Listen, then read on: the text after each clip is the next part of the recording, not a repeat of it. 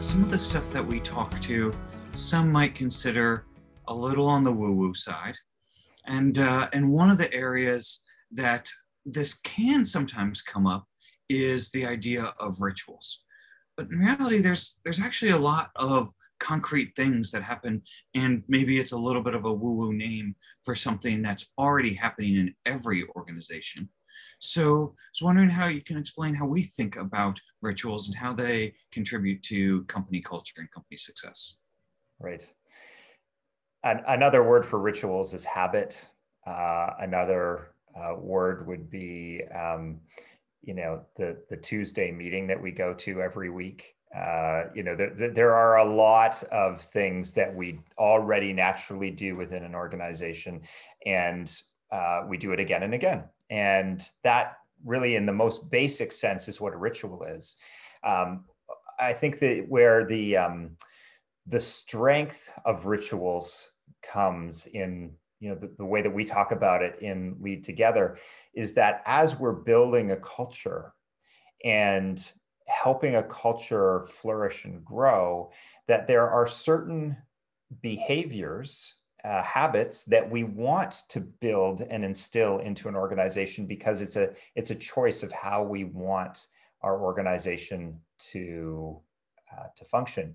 And I think we can all think of times where there was a great practice, somebody suggested we should do this, and it was done once and never repeated again, even though maybe it went well, or maybe it just needed a little tweak.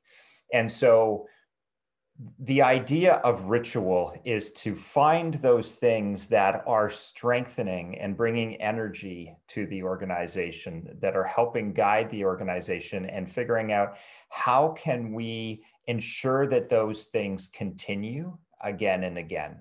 And some of those ideas could be quite woo-woo, and there are a lot of really neat examples of what different companies have come up with.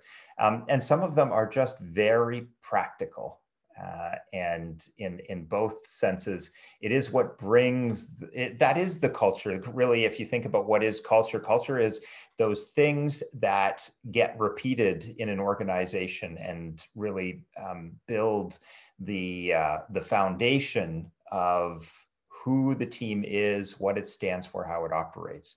And so to make it more practical, I love, Susan, I always think of you when I think rituals, because you've shared some pretty fun ones, some pretty wacky ones, and I'd love to hear a couple of examples from you. Oh, I don't know if I can remember any of the wacky ones. But yeah, I mean, thinking about rituals, I was considering for myself, when you offer that habits and rituals are interchangeable. When I think of a ritual, I think of something that's maybe a little bit more intentional and thought about, whereas maybe habit is something that's just more reflexive or reactive. Fair. So maybe that's just another way to think of it. But the rituals also have different cadences, right? So the most famous one is the check-in, right? The idea that before we get going on the topic that we need to get going on, we're just checking in with each other, just bringing those relational elements into the field so that we can see them and we can use them as additional data before we start on the work that we're trying to do. And, when you're mentioning woo-woo, for some organizations, even the idea of just taking a moment and say, how you going, is super vulnerable and woo-woo. But in my experience, if I had to choose one that's the most powerful and the most, has changed the way that it feels for me to be in teams and to do work together, it would definitely be the check-in. Many teams do retrospectives after a work project of some description, to acknowledge what felt really good, spot what was missing, and make action-oriented decisions on how we might want to change our approach the next time. We in Greater Than every year, we do a ritual called Stepping In. And this is because we're a decentralized team all over the world. What it looks like basically is just a mural with a little cartoon of a fire in the middle. We all choose an icon or an image or an avatar that represents us. And we step as close to the fire as we're feeling for that season. And the closer you are to the fire, to the middle, both the warmer you get and the more you're responsible for attending the fire and being more responsible for what's happening in the core and for the whole. Another ritual, again, can in an organization can be offsites or intentional moments where we come together and concentrate on building our relationships.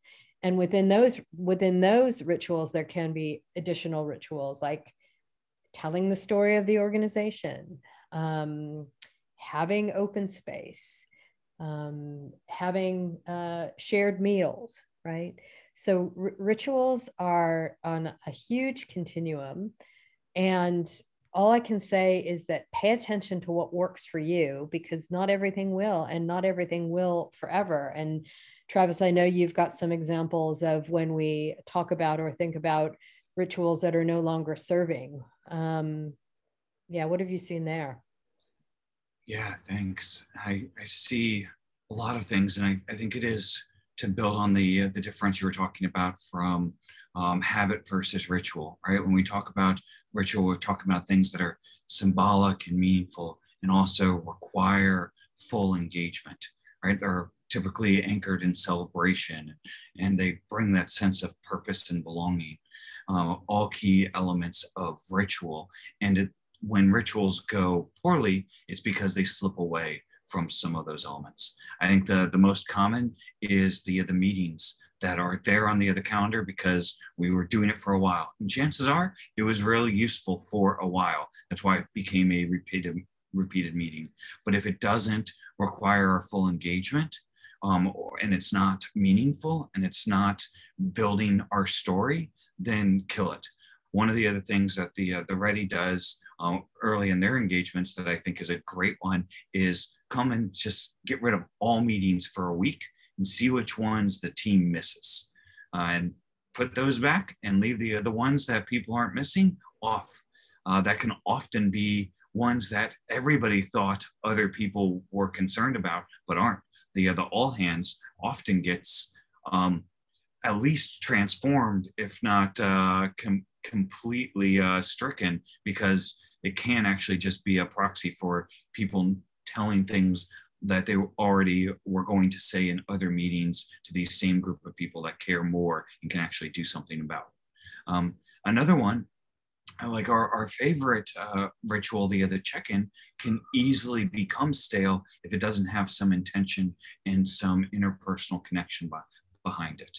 If it becomes a performative act where I say something, right? And that's where I think a lot of check-ins started off with something well-meaning, and when I've seen them go stale and go wrong in organizations is because people aren't really using that as a chance to see how they're doing personally in this moment and what they are bringing to the meeting, but they're just answering the same trite rehearsed message that is in mind. Oh, I'm fine, had a good weekend.